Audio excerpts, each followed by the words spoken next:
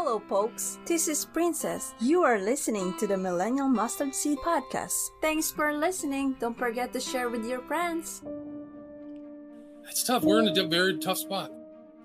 I think that what we're doing right now is of great benefit and virtue because it's an end around between this whole corrupt informational system, media system. We claim to believe in a God who spoke the universe into existence and literally raised himself from the dead. And yet we're not going to believe that anything else exists in the spirit realm, even though his word tells us that they do. Their bodies weren't permitted to go to sleep like humans do, and they weren't permitted to go to heaven. So they wander the earth.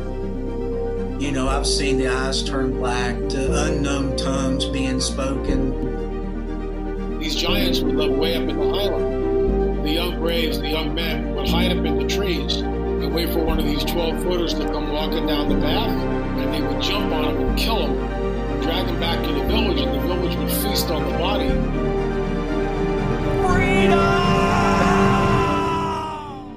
Then people start to get weapons, they start to get armor, they start to build cities, they start to fortify their cities. Now, God looks down and there's violence everywhere. The battle, this war that we are at, is not against each other. It's against these principalities and these rulers and these archons in the high places. It's really worthwhile to read the Bible yourself. Fear is one of the primary drivers of mind control because we have to take every thought captive and resist fear. You're going to have a testimony that is a justice case against the kingdom of darkness.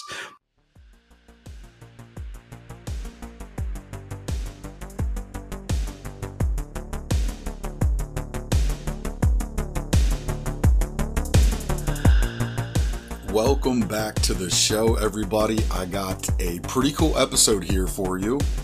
This is 9 different podcasters all joining together on a awesome roundtable discussion. William Ramsey, who's been on the show before, is kind of like the guest of honor on this episode. We cover a bunch of ground. It's 2 hours long. This is for like the dedicated listeners. You guys can discover some other awesome content creators who hold a biblical worldview from listening to this episode. It was really cool to be a part of a diverse group of influencers for Christ. We all kind of brought something different to the table, and it was really cool to be able to see how that fits together in the big picture of transferring information. Ultimately, my goal is to get you guys to read the Bible again and to take this journey with me as I capture the experience. But at the end of the day, the most important thing for me is that I continue to repent and to hear the voice of God. The word says those who are the sons of God are led by the Spirit of God. So don't mean to push too much over entertainment. I believe we need more edification. You might get a little bit of both on this episode here. You guys, leave me that 5-star rating and review on your favorite podcast catcher. It helps your boy. It helps the show grow so we can find more people like you and me to take this journey in discovering ultimate truth beyond the fringe. I'm ready for this 9-person roundtable episode. Are you guys ready? Let's go!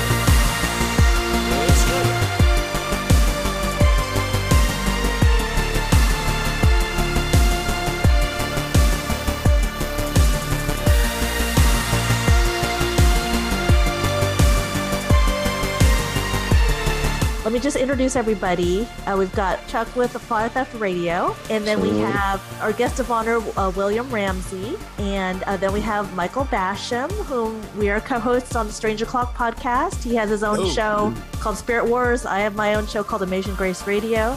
We've got Rodney with I'm sorry, tell me. The Millennial Mustard Seed. The Millennial Mustard Seed. We just got acquainted. Oh, I listened to that. Yeah, I just listened to those. Nice job that you do there. Thank you so much, everybody. And we've got Mrs. Mary Callie here with Next Chapter Radio. We have Miss, of course, Tori with Camp Herman Podcast. We have Marquis with Fireback Radio. And if we have Michael Enoch Putris with his own, well, he's not a podcaster, but he's an excellent documentary person on Rumble. It's called The Rundown of Our Reality. So welcome, William. We are happy to have you as our guest of honor. Done 5 books, 5 documentaries. I have a podcast, William Ramsey Investigates. I've had very august guests, including Carlos and Rodney, was my guest like a year ago. I was on his guest, actually. I think I put it up on there. But I have over 800 episodes. I've done a lot of Christian topics, but I've also looked into true crime, exposing the occult. I tried to go through G.K. Chesterton with Mike Basham, was one of my earliest guests. So he kind of helped build that whole brand with me. We did a number of shows, but that's awesome. So that's kind of my general work. My first book was published in 2010. I printed it out. It was called Prophet of Evil. And so I used to just bind it myself after I didn't really like some of the offers that I got from publishers or Christian publishers. So I kind of went the self-publishing route, and for me, I think it was the right choice. So you can buy all my books through my website or Amazon, all 5 of my books. My 5th book is a lesser book. It's really kind of it's called A Visual Study, Aleister Crowley, A Visual Study. So it's kind of more of a aggregation of the pictures of Crowley. So some people kind of I do too, learn that way by looking at more visual stuff. So if you're that style, it'd be a good book. It's cheap. It's $5. Kindle only. Nice. And once again, your website is WilliamRamseyInvestigates.com. Correct. Yes. WILLIAMRAMSEY investigates.com, everybody. He, like I said, he needs no introduction, but for those who are not familiar with him, he is an awesome researcher, attorney, author, etc., from California, and that's actually where Chuck and I are from. Is from California. So I was actually born in Omaha, Nebraska. I was born in Omaha, Nebraska, wow. moved to California. Yeah, so. Okay, But still living in California. I live in LA.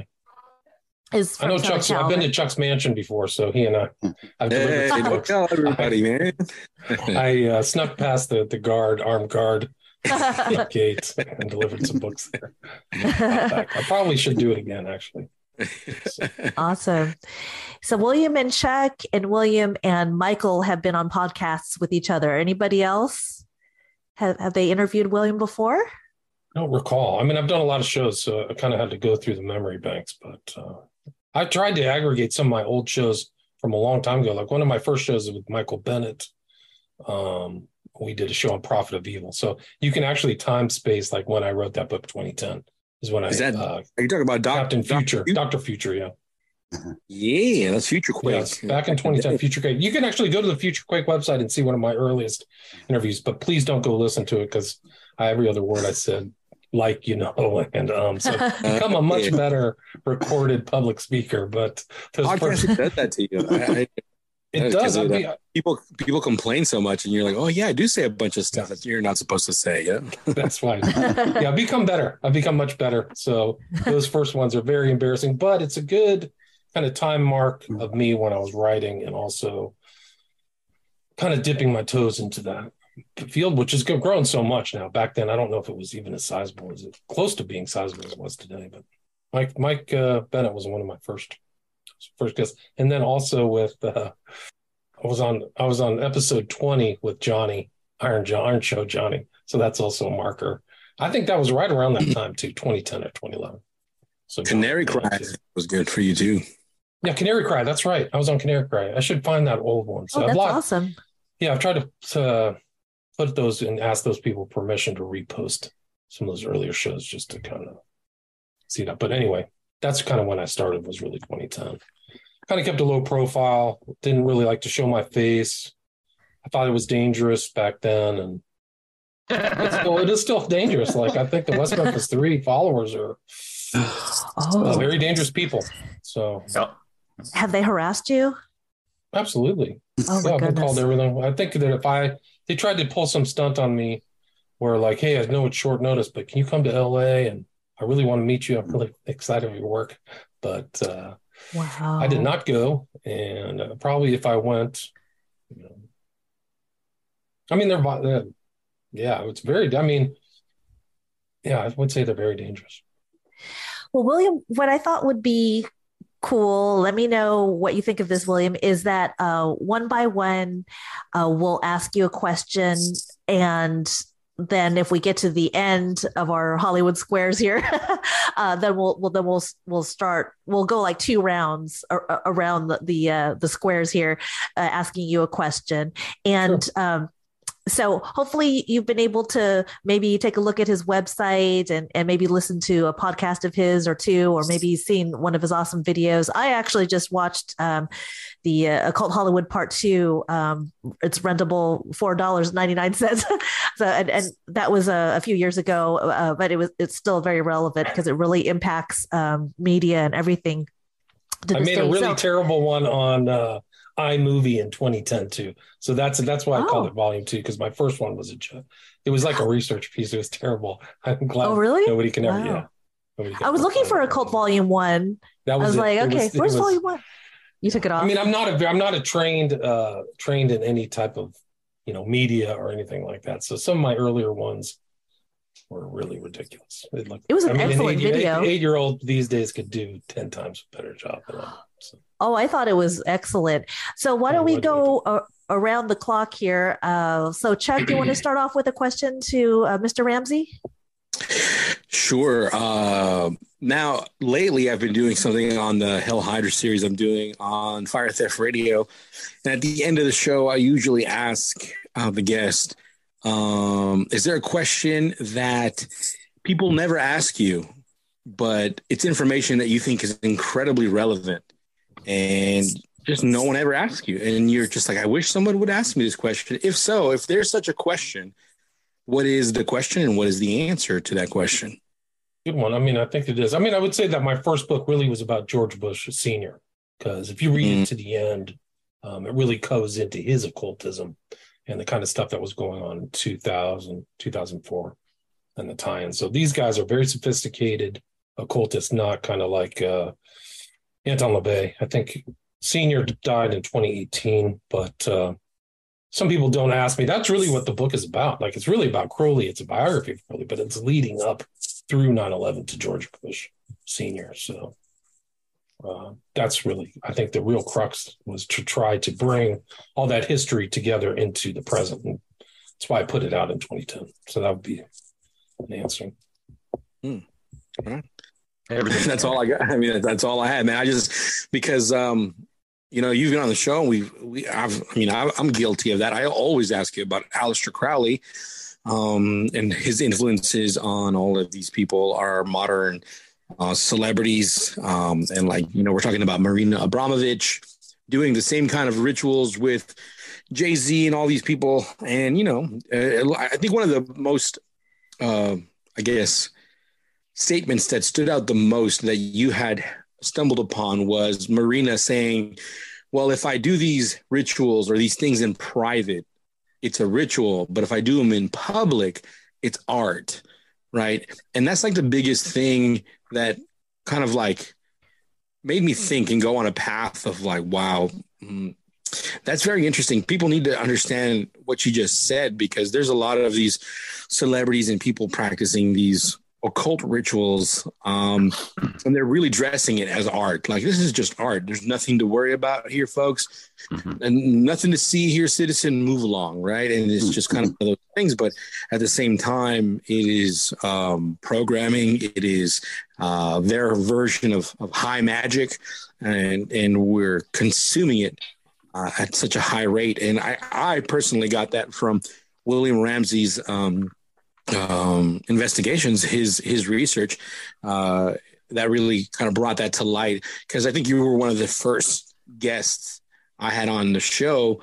You were at least the first 5 guests I think I've had on the show. And back in during that time, like, only, my family was listening to my show. Like, I forced them to listen to the show, like nobody was listening to Fire Theft Radio at the time. And you came on and you shared this information. And at the time, it was like one of the most downloaded episodes that we had, because people were really hungry for that kind of information because they knew something was going on with George Bush. They really had all these questions. I think it's one of the first times I was in high school when that happened. So when 9/11 happened, I remember seeing it at school. They were playing it on TV. And it was like one of those things where, I don't know, I felt like something was wrong. Something's off about politics. And I couldn't put a finger on it because I was, a high school kid and I just didn't really realize the depth of it. But, your research really brought to light a lot of the things, especially the numbers, the numerology involved in all of the Flight 93, the 9/11 itself, the Twin Towers itself representing in 11 and things like that. All of that stuff found on your website, I think it's just very critical information for people to look up and look into. I think it'll open their minds into a lot of other things, but that's my opinion. Thanks. Yeah, I mean, I didn't know any of this stuff either. So I didn't grow up with knowledge of the occult at all. I was raised Catholic and both my parents are Catholic. So I found it out myself. I actually went through a guy. It was Captain May was his name. He kind of did this. He was using something called the Ghost Troop during the Bush administration. And he unfortunately passed away of like ALS, but he said something where there's an overpreponderance of 11s. So then that once he said that, I was like, oh, there is. This is outside of the realm of statistical randomness. If you took the numbers of 1 through 100 and 11 popped up that many times randomly, it would be a statistical anomaly. So then you kind of like go, what else is in the culture? And that's kind of what led me back through to Crowley, was through him. He didn't have the he kind of sensed that something sinister. A lot of people sensed something sinister was happening under Bush Jr., as they should, but he didn't quite have that thing. But that's really what planted the seed in my mind, because I was really a 9/11 researcher before I put out the book in 2010. I was researching 9/11. I kind of came to the conclusion that 9/11 was bogus, and that was like, okay, I got a whole lot of work to do, a lot of listening to do, and trying to figure out what was going on. And that's kind of how my book formulated. And then it was kind of like, how am I going to put this out? But yeah. And you can go about George Bush. A very important speech in American history, really world history, is the September 11th, 1990 speech, the New World Order speech, he says. And there's a lot in there to unpack. That's 11 years to the date of the 9/11 event. So you can see them moving. And that's the whole strange thing you see about the kind of magical worldview, is they are trying to put everything in line to have the most power in their public or private rituals. You're supposed to really gin up the energy or whatever. So timing, dates, phases of the moon, everything has to come together. And some of these big type of ritual things, that's what they're thinking about. Definitely thinking about it in September 11th, 2001. But that New World Order speech, go back and listen to it, where he talks about crossing the bridge. So he's got the Pontifex Maximus theme. He's got the rainbow. He has, this is for ourselves and future generations. He's talking to everybody in Congress there. And people can interpret that as, oh, he's just talking to all the Americans. I don't think so. I think he's talking to the people there. We're going to rig this whole system forever for our kids too. That's what I think that's the occult interpretation, in my opinion. Yeah. And I think the system's probably been rigged or gamed at least since Kennedy. So, and in either ways, either putting in your own guy or having an assassination or doing some kind of surreptitious thing. They basically they killed Kennedy.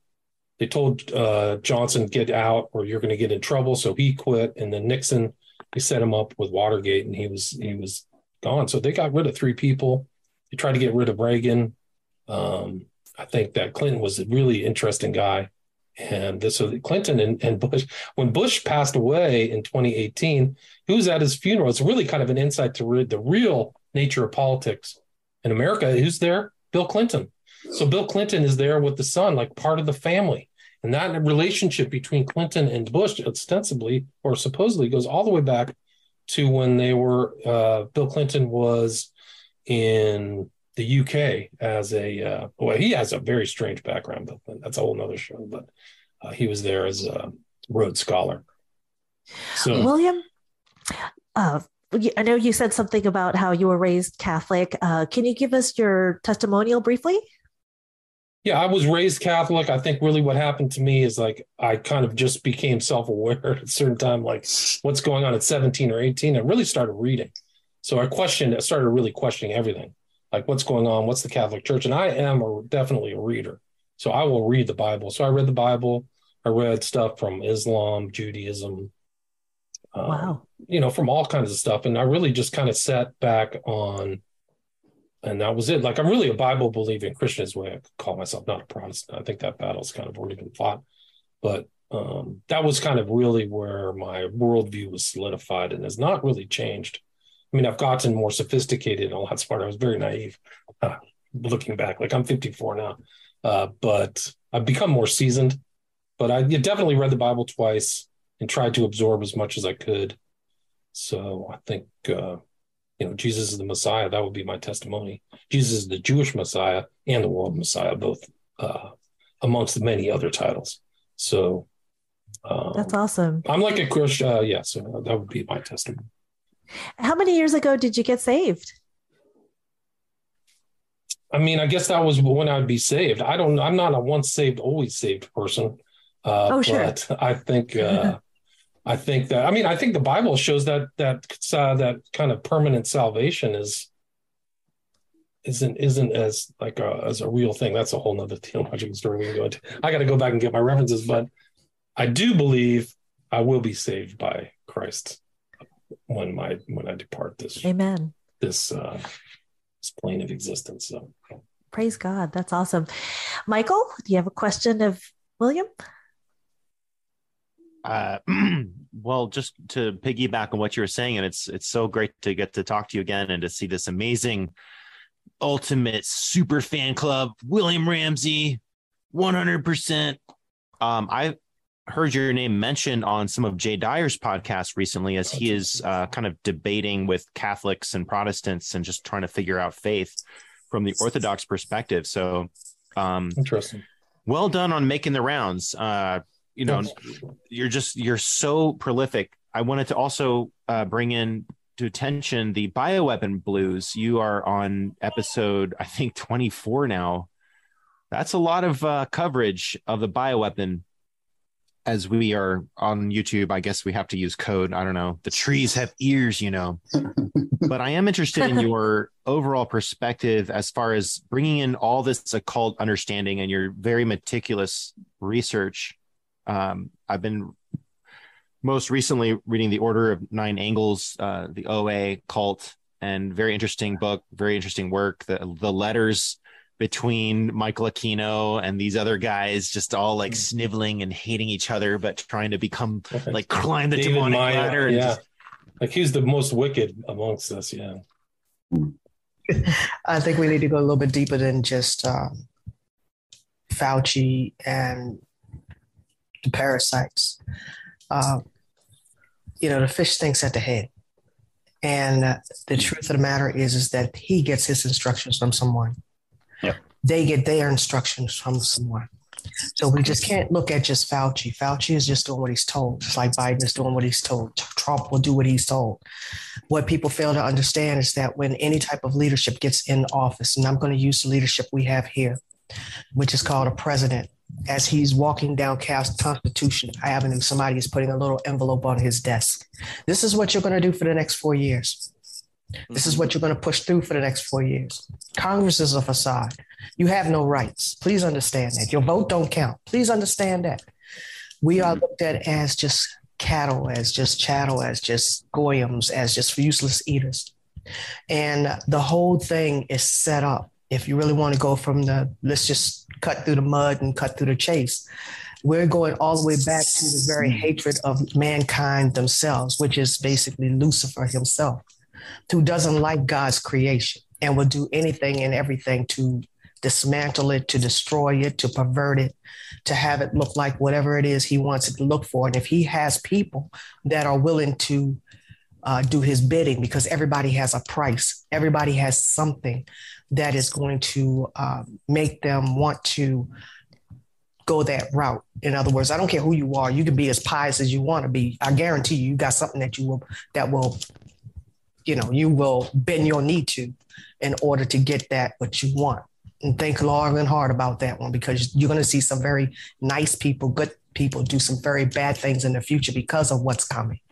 But it goes deeper than just Fauci. It goes deeper than Trump. It goes deeper than this administration. It goes all the way down. This is a spiritual thing. This is a spiritual attack, a spiritual problem that has been in the works since the Garden of Eden when we disobeyed God. Plain and simple, cut and dry. Okay, you can go back to 1 Samuel if you want to. We asked for this. We did. We didn't want God as king anymore. We wanted a man to be a king, and it's been downhill ever since. Everybody that we've ever gotten has been trash. Okay, it's just been straight trash. So, in all actuality, I mean, with everything that's going on right now, it doesn't surprise me. It doesn't surprise me that Fauci is a leech. It doesn't surprise me that I live in a state where they make the vaccines, where they make some of the deadliest 30 miles away. Fort Detrick. Okay, they make some of the most deadliest crap out here. Frederick, Maryland, make some of the deadliest crap out here. Release it whenever they feel like it. Everybody has a price, and whatever administration is in the office, they get their instructions for the first 4 years, the first 2 years, if they decide to kill you or get you out of there. And you have to do that. You don't do it, you can end up like a JFK. I mean, you can end up like a JFK. I mean, it doesn't matter to them. There's always somebody there that will do that job. Right. Look at Trump. He was undermined for the whole 4 years. Like somebody was calling him a Russian and disinfo. The whole FBI investigation by Robert Mueller was a fraud. They knew at the beginning he wasn't like the cause for the investigation was fake. They still went on with it just to undermine him. I'm not a huge Trump fan, but I know what happened. I don't get into any of that politics stuff. I'll let Caesar deal with Caesar, as Jesus would say. Amen. I ain't got nothing to do with that. I'm in a different kingdom. Okay, let Caesar deal with Caesar. Let God deal with God. If we are born again believers in Christ, we are observers of this world, but we do not get involved with this world and what they do. Jesus did not get involved with the politics of Judea or with the Pharisees as far as getting in bed with Rome. They did not do that. Okay, what we are finding ourselves doing is this, and this is my question to Mr. Ramsey, which is the first time I've ever heard of you. I feel like I've seen a video of you. Your face. I'm sure you have. Are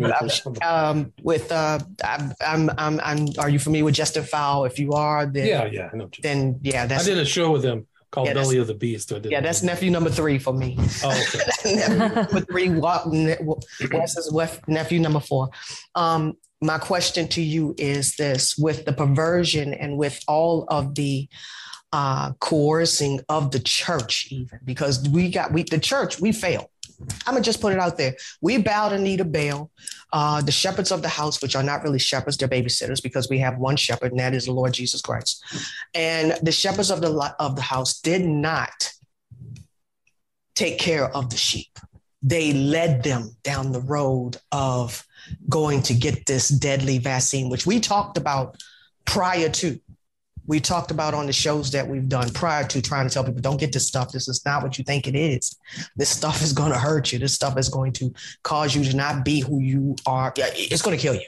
Okay. The information was out, I would say, before they even put it out, the information was out like maybe a year and a half, that it was going to take about 3.5, 4 years before you start seeing tremendous loss of life, because it's going to alter people. Your bodies can't take it. Okay, your bodies just can't take it. But my question to you is, why? This is a setup too. Oh my goodness, this is such a setup, because we got this clergy response team that is involved with pushing the narrative of the agenda to the people in the church. So we don't even have caretakers of the church, shepherds, preachers, pastors, whatever they want to call themselves. They're not even really truly of God. They're just doing what they need to do to line their pockets or to not pay taxes. So my question is, how do you feel about what's going to come next when the next pandemic comes, which they've already had their practice Did you hear about the practice that they? Yeah, it was Bill Gates, catastrophic. Right. Exactly. And they also had something in, I think it was, don't quote me on this. I want to say Belgium, but it wasn't in Belgium. It was another thing that they had prior to that. And they have it in different countries every year. I got the video on that too. I got to look at it. But my question is, how do you feel this, how do you feel this is going to impact the church inside the four walls, the church to save outside the four walls, and the unsaved?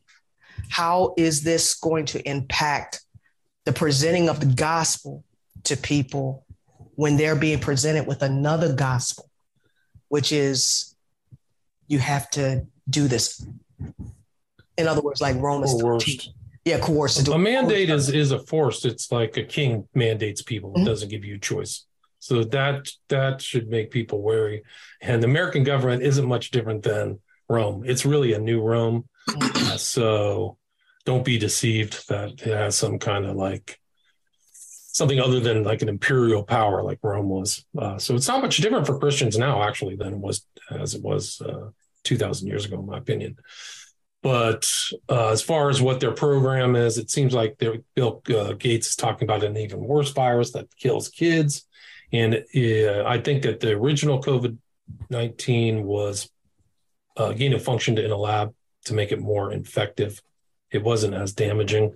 So I think that they probably have a ton of other weapons. We've seen some released 2001 with the gain of function anthrax, actually. You could look at it that way.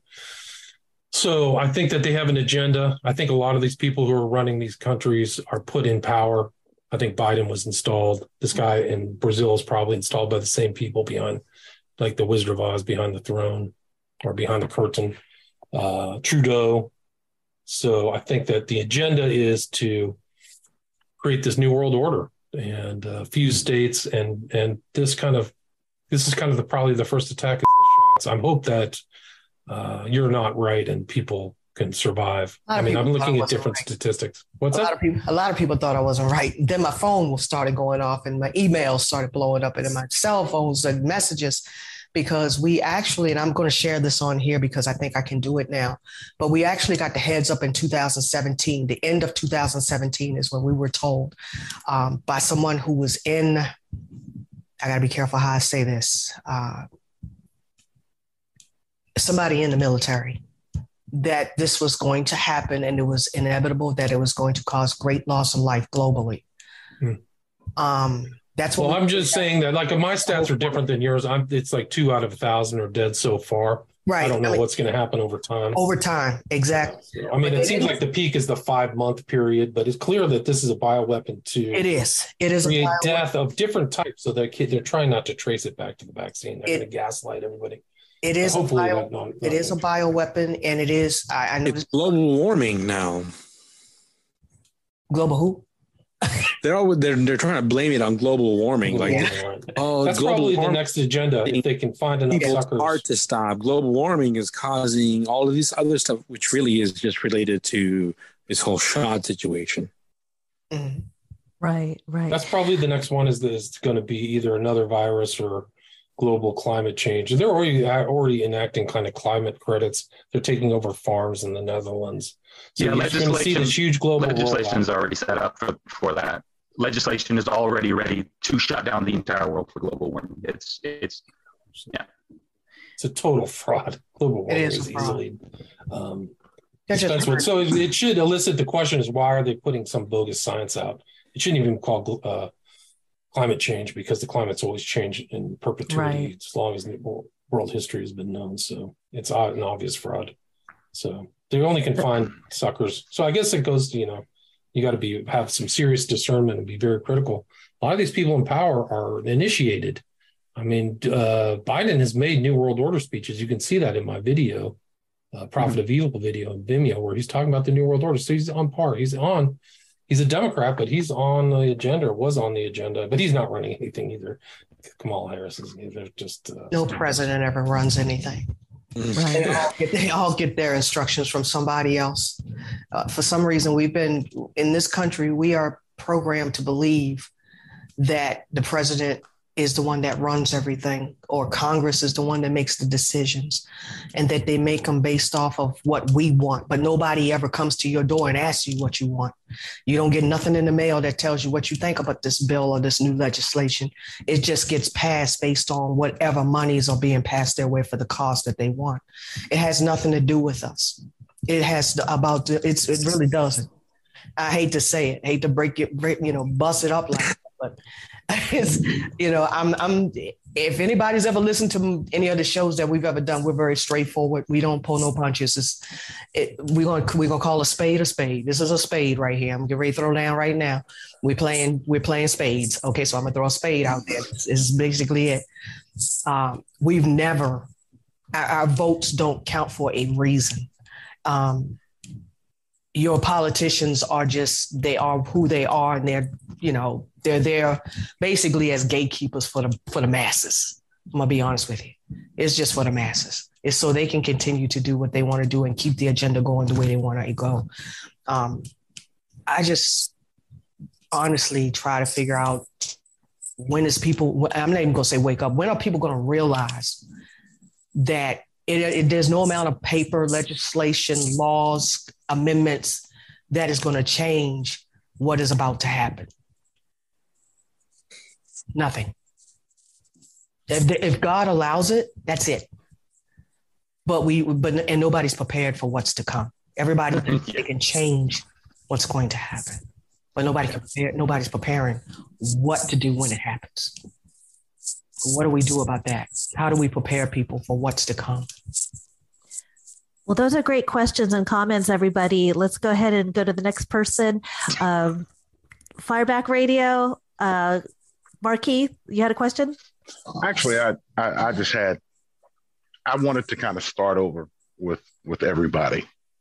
I'm not going to go in deep, but I'm just curious about everybody.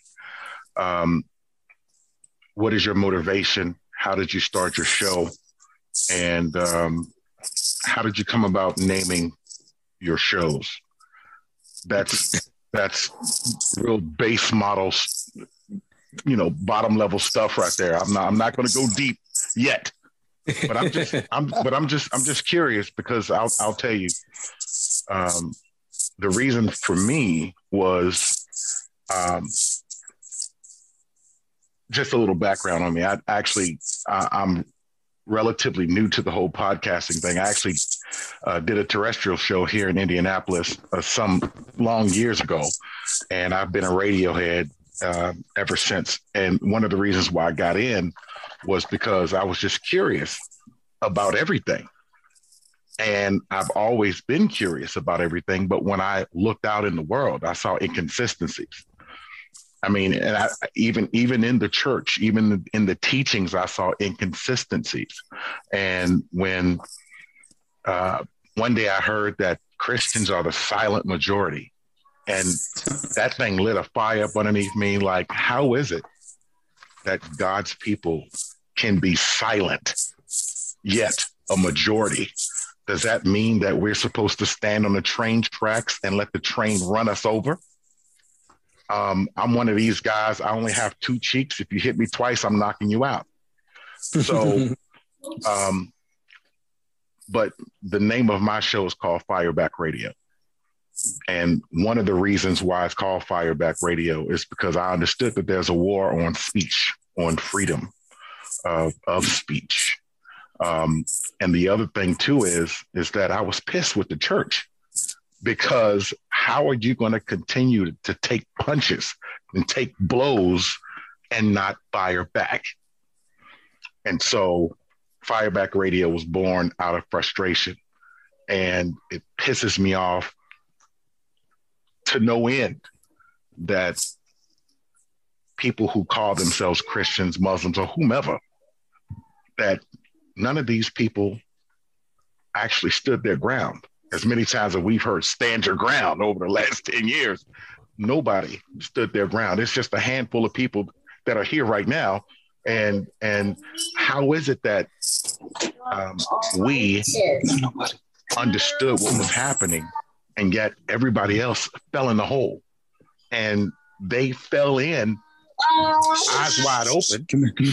And yet, when you try to educate them, they don't want to hear it. And then it just seems like to me that those who have ears will hear, those who have eyes will see. And yet, there's only a little bit of us with that. But going back to the original question, what was your motivation? How did you come about starting a show? What was the point of it all? I mean, and why are you so curious? What makes you different than the masses? And Marky? then yes. Hi, I'm so sorry. What I wanted to do was the first round, I wanted everyone to ask William a question. And then the second round, we'll ask all of ours a question. So that was an awesome question, Marky. But so everybody has a chance, like Rodney and Enoch. Can we have William answer that question? And then Rodney will ask a question, then Enoch. William and then the Ramsey second round, we'll ask of everybody. William, could you answer that question? Yeah. I can answer it. I mean, I basically was a book writer, so I was on shows. I was being interviewed almost exclusively. And then I kind of flipped and worked as a producer for Ed Opperman, and he was a private investigator. So he was doing a lot of the stuff I was interested in. I synced up with him.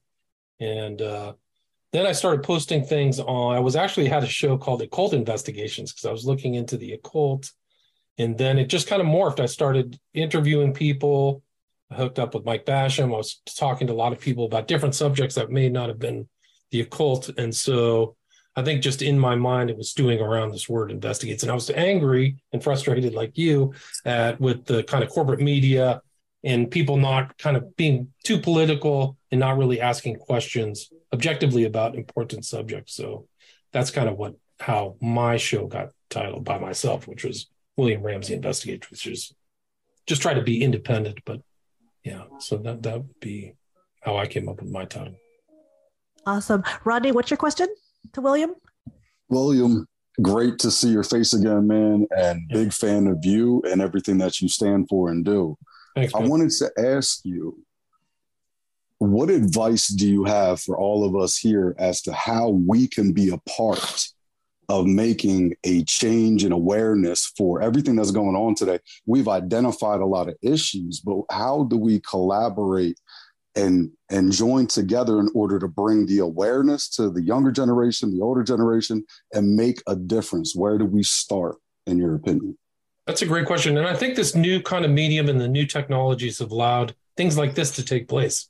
Like I was always interested in being in independent media without ever having a lot of overhead. So I didn't really have costs like a church or something I had to maintain or anything like that. Mm-hmm. But I think that these connections that I've been very fortunate to make a lot of connections with some of you guys here and exchange information and views. So I think that that's a very good way because it's done freely. People don't have to have a paywall or something like that. And that's kind of like a mustard seed, right? It's like you plant that mustard seed in somebody's mind and somebody else's perspective.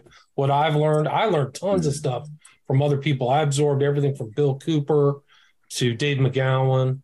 So other people left their kind of corpus of work. And so I feel like I'm doing that same thing. People can take from it what they want. So if everybody does that, if they have something to say, something worthwhile, and the body of Christ has dispersed in its members many different talents. So people who have oratory or researchers or spread the gospel, everybody has a different calling. I feel like I'm in the place God wants me to be.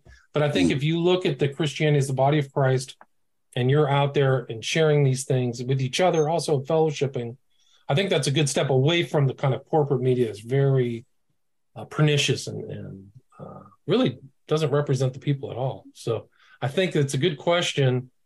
And I think the answer is really try to just type of take a stand and really kind of get the information out as best as you can, I think is the best way. Awesome. Michael Enoch, what's your question to William? So I apologize. I honestly just heard about you with the introduction. I'm going through the occult and the occult, learning about the occult, and the occult has brought me into crazy. Can you guys hear him? I'm sorry. I just want to make sure because he's really choppy on my end. He's just choppy on my end. I hear him. Am I choppy? Yes, very choppy. Oh, okay. Same. Robotic. You sound like you're not a real person right now. So. He's coming from Canada. So I want to make sure you come in good, man. So I don't know what you can do, but it sounds real choppy. I may cut out then. Let me see what my internet is. Just finish your question first. Go ahead. Just in the occult, what is the most bizarre thing that you have come across that seems so unbelievable, but is absolutely true within the occult?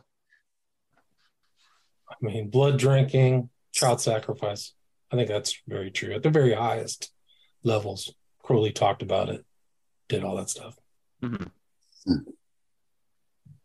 Blood drinking. Dang. Shocking. Yeah. Disgusting. Human blood, yeah. Amorites. It's real. Blood liquor. These guys admit it. You can look up Alejandro Jodorowsky. He was like knows Crowley, friends with Kanye West. It's in my book, Children of the Beast. He says it right in one of his books. I like the taste of human blood. It gives me vitality. Now, it's not a question, but I just want to bring it out in case anybody hasn't seen it. Have you guys seen that study where they were injecting the young blood of a rat into an old rat, and the old rat that had like white hairs and was aging and old muscles, the old rat became young again because he was getting injected with young rat blood. So just that whole study in and of itself is kind of proving that there's something to this whole idea of drinking blood of a young person, of a baby, and things like that. There's more to it than just like, oh, it's no big deal, blood, whatever. There's something incredibly spiritual and simultaneously physical to this idea of drinking blood and being part of these blood rituals, because they even use blood to, the conspiracy theory is they use blood to even open portals to other dimensions, right? And like that's kind of a big thing. That's not a conspiracy theory. These guys in the ONA. That's what I'm saying. Yeah, that's what I'm saying, because like you see this very openly in the movie Hellboy, for example, where they kill somebody on top of this ancient symbol, and his blood spilled onto the symbol. And once that symbol was filled with blood, it opened the portal up to Hellboy coming into our existence, this like demonic entity that is now kind of a humanoid coming into our existence. So there's a lot to do with that blood situation, I think, more than people then realize. No, it's real. It's real. All right. Well, thanks so much for asking a question each. So now I wanted to make it more informal and fun. So we'll start off with Chuck. What is a question you want to ask all of us? And all of us have just a minute or two to answer. That way we can, get all of our questions of each other answered. Well, I'm going to piggyback from Fireback Radio and just wonder what got you into this situation, because just like he said, I found a lot of issues because I grew up when I became Christian, I gave my heart to the Lord inside of a Christian cult. It was a cult. I did not know that. It was kind of like a cesspool of denominations. It was like Pentecostal. It was many things. It was a mixture of many, many things. And I got involved in that ministry because, they kind of presented the spiritual world in a very real way. I saw some demonic possessions that were just inexplicable, that made me understand that God was real, because what I saw humans do from demonic possession was absolutely impossible. And it made me understand that God is real.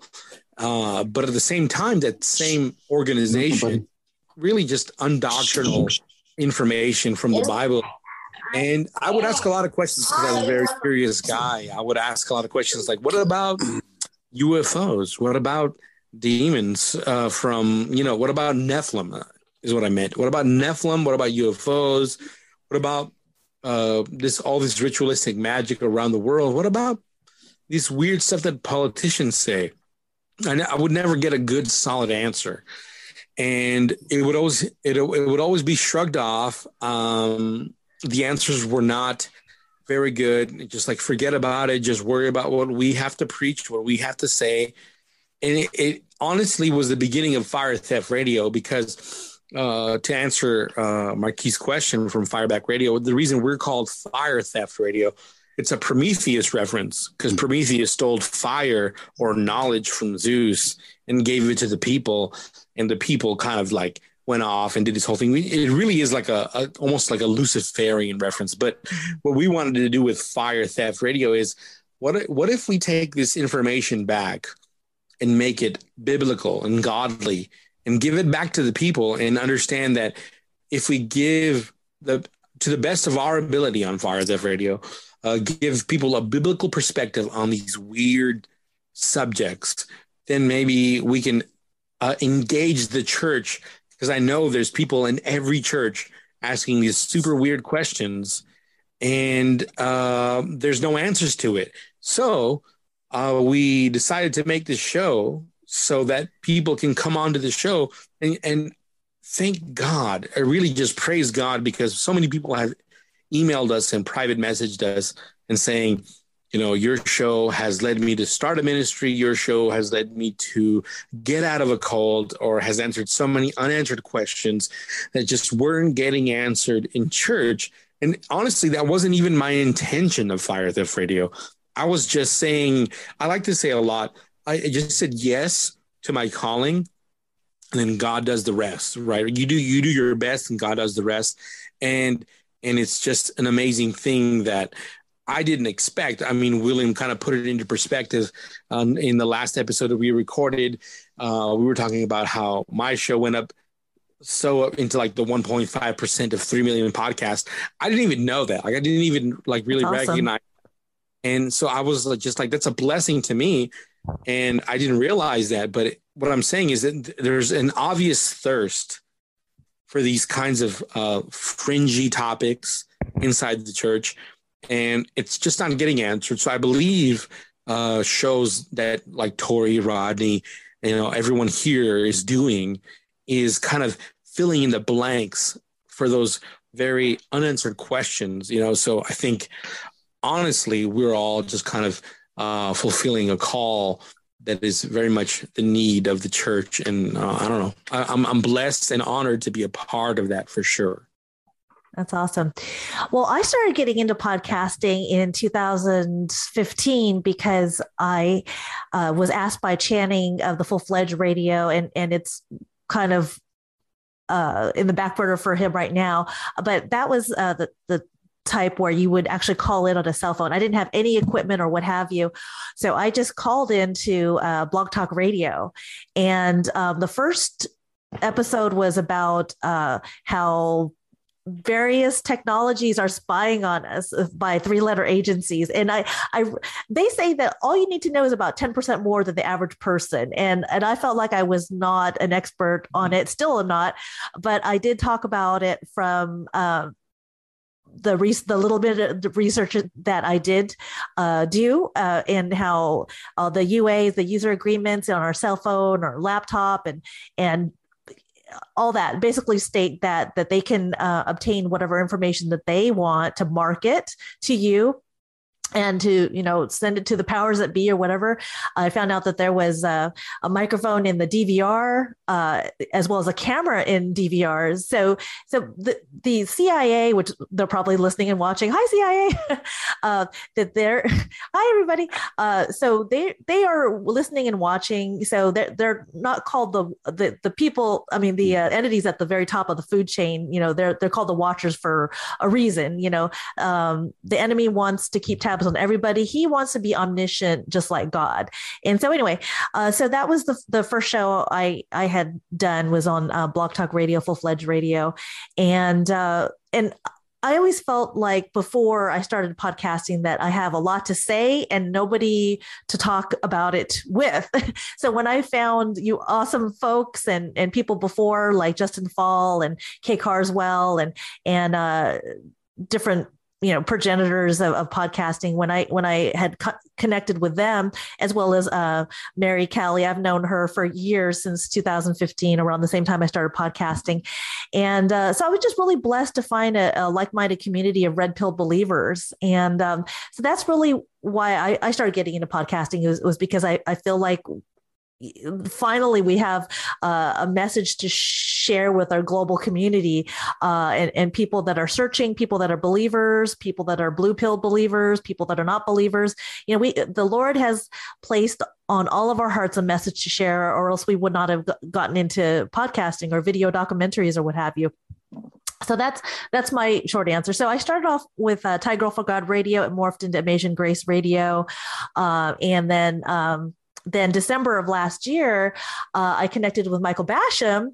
And so he has his own show, Spirit Wars, and I have my own show, Amazing Grace Radio. But together, we've joined forces to Strange O'Clock podcast. And why it's such a strange little name is because we wanted to talk about what the world deems as strange and unusual, and from a Christian perspective, because there's lots of shows out there that talk about the strange and unusual phenomena like X-File topics, but we wanted to talk about it from a Christian perspective. And I guess the reason why we're called Strange O'Clock podcast is because, for example, when you think of, it's 1 o'clock, 2 o'clock, et cetera, it's time for whatever. But, I guess because the Bible talks about that we as believers, as Christian believers, we're considered strange and unusual and peculiar by the world. And so it's like, it's time for the peculiar news from a Christian perspective. So anyway, so that's my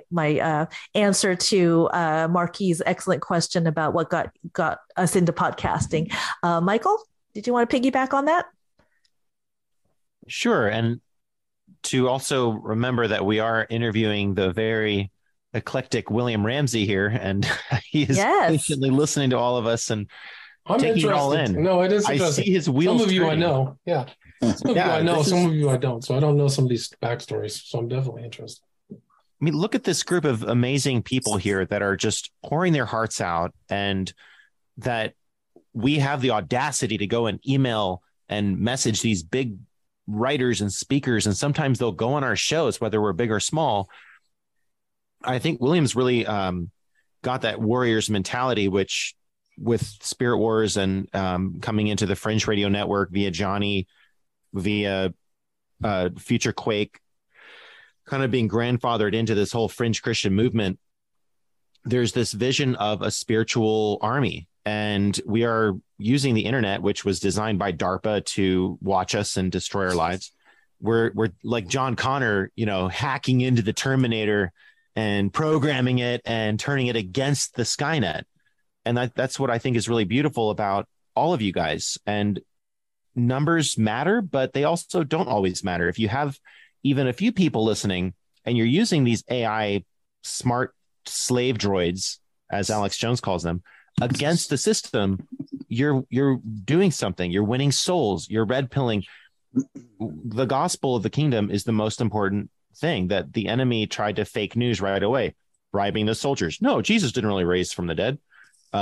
His disciples stole them. So we're dealing with the fake news, but we're also trying to win souls. But we have to continue to red pill and say, no, don't take the vaccines. Don't, whatever the next big thing is, Ukraine. I mean, I would become Orthodox, maybe. I love Jay Dyer's work, except the Orthodox church down the street has a big Ukraine flag in front of it. It's like, that don't make the church look very sexy to me. But maybe it's not about a denomination. Maybe we're all, our voices, this spiritual force, this military, you have Space Force. I believe there's also Spirit Force. And I'd like to interject here, William, are you familiar with the secret space program, but also the super soldier program, of which there have been numerous guests on our shows, people that have been taken to Mars, or I know of Andrew Basiago, but like other people that have those kind of testimonies, because we're trying to do the opposite. We're trying to bring people into the kingdom world of soldiers. But since William's here, have you heard much about that? And they all reference Aleister Crowley. Do they really? I don't know. I know Basiago because he supposedly flew up to Mars here in El Segundo where I live. But I mean, there's also, what's the guy who recently, Corey Good or something like that? I've done a show about him. I've actually done 3 shows about him, but he just came out and was deposed and said it was all his imagination. I don't know. Have you, Mike? Have you heard of other people? It's a phenomenon the last 10 years since Carrie Cassidy days of the internet. You probably heard of James Casbolt, different, many of these Isn't people, that Max Spears. Yeah, I know Max Spears. Max Spears was not legit. Sorry. Okay. That's in my good to know. opinion. Yeah. There's some kind of, I believe, some sort of psyop or operation to bring this narrative into this realm. It could be a fake narrative. I don't know, but to me, it sounds very cool that there could be super soldiers of the kingdom, and the material that these people are sharing is very fascinating.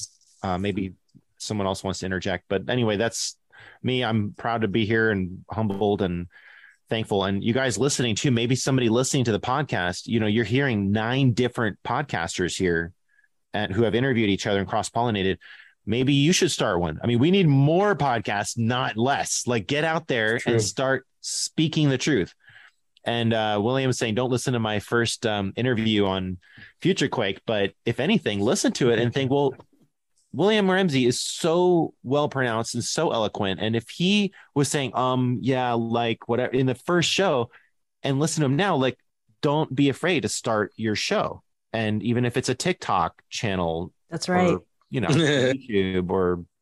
How dare you promote TikTok? I totally agree with you, Mike. I think everybody should have a podcast, just like everybody should have a website or a Facebook page. Well, not Facebook anymore, or email. So it's just another adaptation, and you'll be surprised. There's always an audience for something. I mean, there's some, maybe not the hugest audience, but if you're putting stuff out, I agree. The influence is there. Absolutely.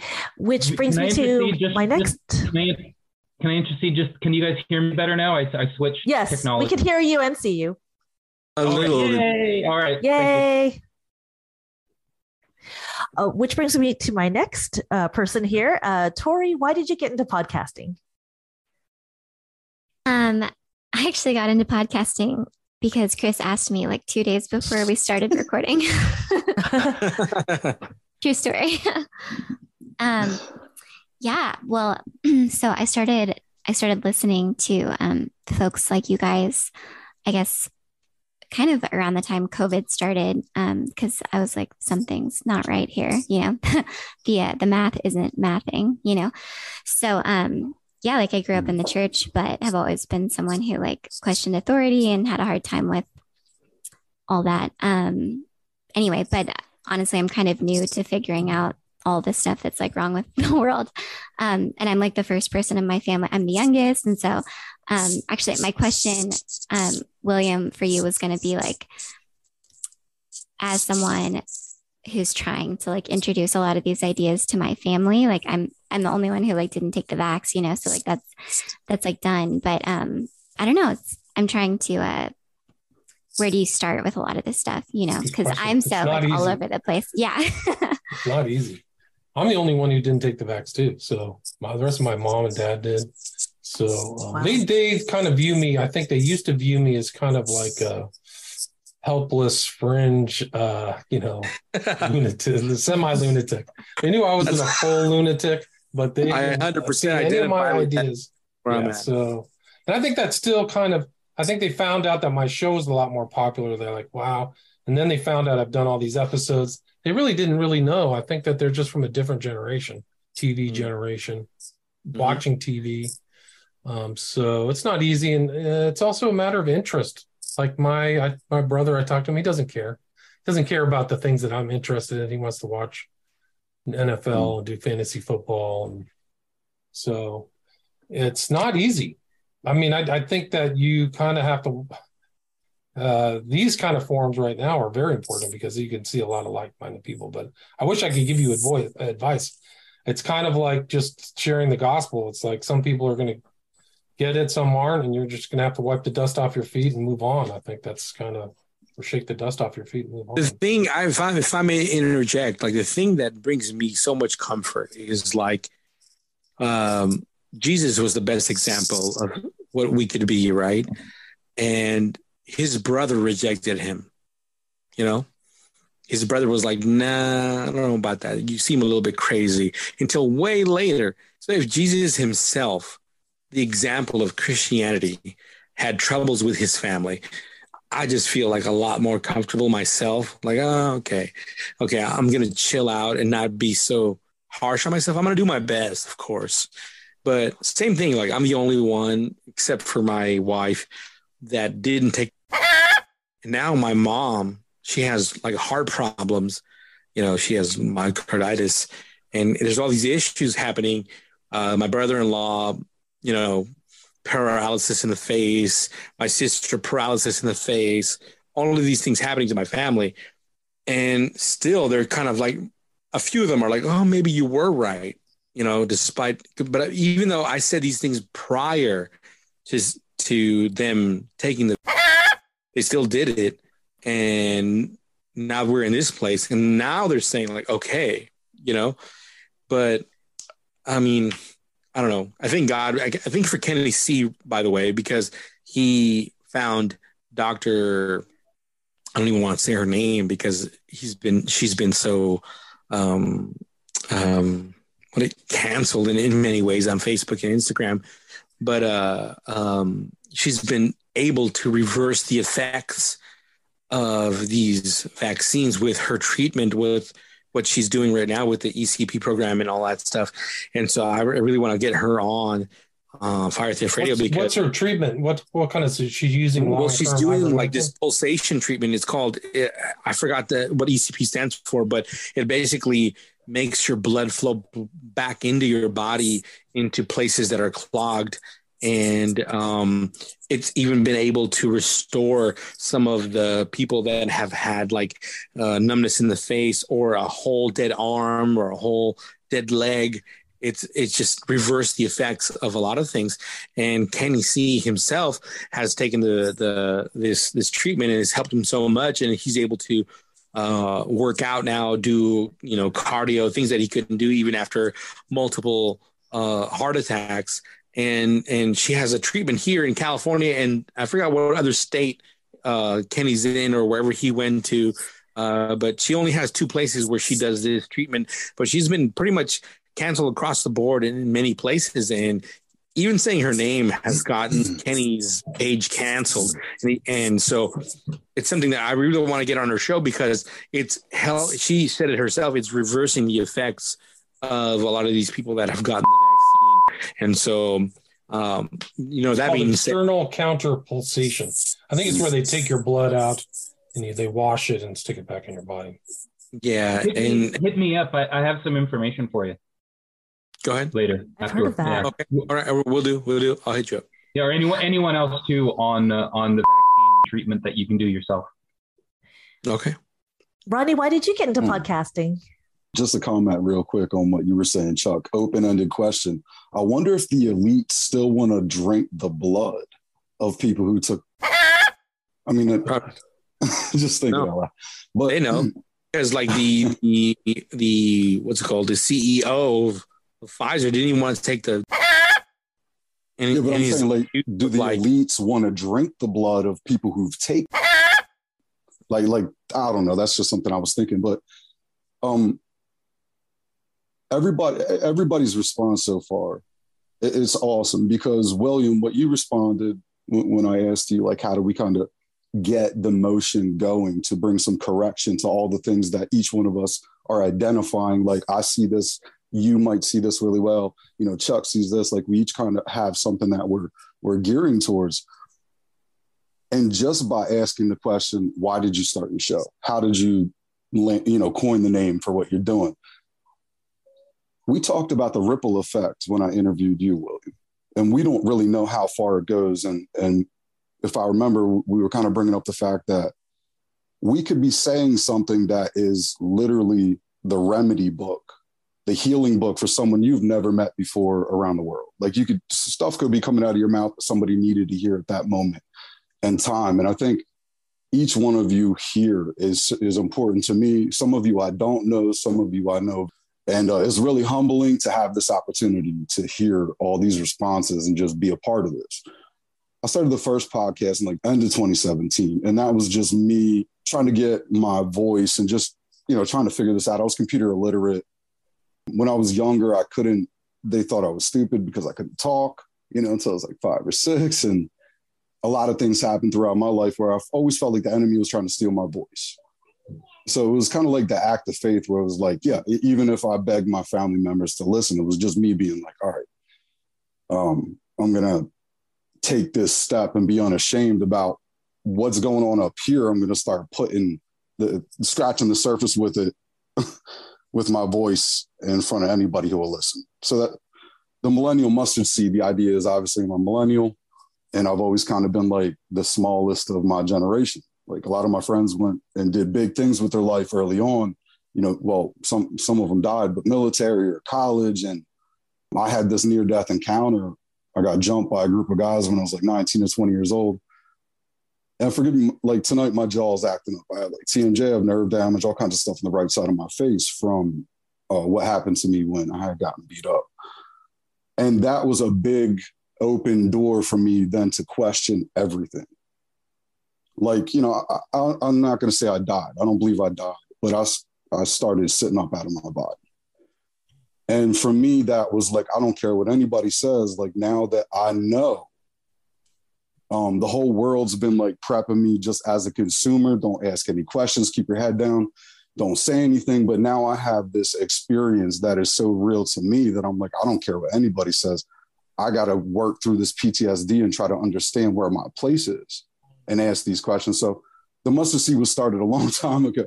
But the idea of the show is I'm just capturing my journey.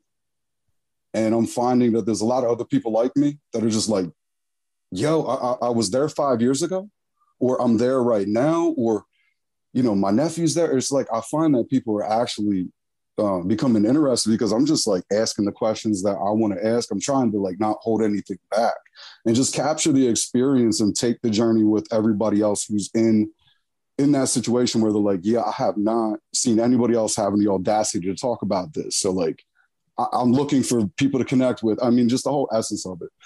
And William and Chuck and, some other people on here where it's like, between you two, you guys have been doing this for a while. Like I look up to you guys, like really, like William, when you said you come on the show, I almost fell out of my chair. I'm like, oh my God, what did I get myself into? Because I was scared. But at the same time, it was like, I had so much respect for you. And I knew that I had this part of me that really wanted to connect with you and see what I could learn from you.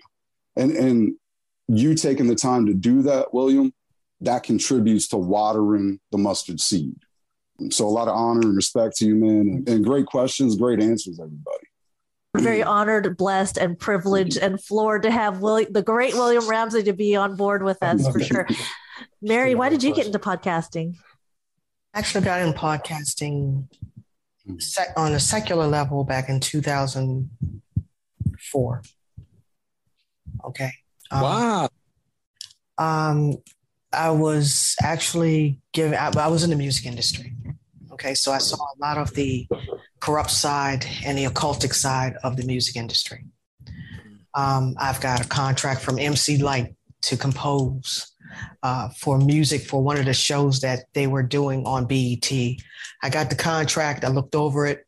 That thing is just as wicked as can be. I made sure I kept that contract. I told her, no, thank you. And kept the contract, but it is very wicked. It's a very wicked thing. But I got into helping artists with what to expect when you are going into a contract, when you go under a record label, how much you actually are putting yourself out there. Now, what they're going to expect from you, the casting couch, the parties that you have to go to, how you level up in the parties, how it becomes more debauchery, more crazy, more evil, more wicked, more homosexuality, more you name it, they're doing it. More drugs, more pedophilia, you name it, they're doing it. Is that what you want? Because you want to be rich and famous and be in that world? And you'd be surprised the level of ignorance and the level of greed. That's why I say you'd be surprised. People will do some really bad things just to get what they want if the price is right. Okay. So I used to podcast. I'm gonna drop a name. But this whole thing that happened with Jennifer Hudson with her mother dying, brother dying, all of that. We knew exactly what was going on with that, with her being in Trump Tower for 30 days. We knew all about the handling that was being done. The butterfly effect was the MK Ultra was being done. That's why when she came down, she looked totally not herself. She became a triple threat. You have to do some things in order to become a triple threat. You have to do some things to be in the $20 million club. You have to do some things to be in the $10 million club. So I podcast on that stuff. I talked about that stuff. Not a lot of people like that. That's all I'm gonna say about that. Not a lot of people like it. And so I did that for a while because during that time I was also a DJ in DC. So I saw a lot of corruption. I've seen senators smoke joints. I've seen them do some stuff. Okay. I've seen with the parties I've seen being a DJ down from the Capitol building. I can still see that place where we did it is ridiculous what they do on Capitol. I've seen some amazing stuff in DC too that people wouldn't believe. Yeah, it is amazing. When you're a DJ and you have to hide the kegs in where you are so that they won't come and get it, and all you smell is weed, and you're looking down and all you see is tuxedos, and that's this one, and this is senator that one, and that's representative this one, and you like, okay, just keep the music pumping. That's all we get paid for. You see nothing, know nothing. Okay, that's it. So, I mean, with me being in the music industry, just on that level, I got to learn from people who dealt with people like Kathy Hughes, who was the owner and operator of BET before she sold it. Things of that nature, people that were with television networks. So I learned a lot of what that industry was. And of course I went and I told it. Okay. But the audience was small, so it didn't matter. But the 1-2 that did hear it, they didn't like it. Okay. But over time, what happened was the Lord started pulling on my heart. For those of you who don't know, I'm a preacher's daughter. Okay. I'm a PK. Lord started pulling on my heart, and I ran from God like I was an Olympic runner. I really did. I just kept running. I jumped over everything. I didn't care. I turned my back on him. I act like I didn't hear him, all sorts of things. And he has spared my life and showed grace on me even when I was not saved, which is amazing because not everybody gets to walk out of the stuff that I've seen, heard, participated in. Okay. People don't get to walk out of that stuff. Some people die in their sin. I was given the opportunity to come out of that. I didn't get these gray hairs from just heredity. Yeah, that's part of it. But a lot of it is because of the lifestyle that I lived with, just the drinking, the smoking, the drugs. Okay. Hey, just putting it out there, be transparent. But I ended up doing a secular show, had like 5 people on my panel and whatnot. And we used to do it every week. And Justin Fall happened to hear one of the shows. Now, this show is not for the Christian to hear.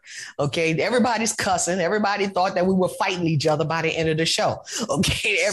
Everybody thought, oh, y'all okay? We've had text messages. Y'all okay? Y'all fight? Y'all sound like y'all fight. No, we're fine. This is just the way we are. But Justin started ministering to me. He started sharing Christ with me. He started... he said it was a funny show, but we were talking about real issues. So what ended up happening was I got convicted. And at the age of 48, because I'm 56 now, at the age of 48, I came to Christ.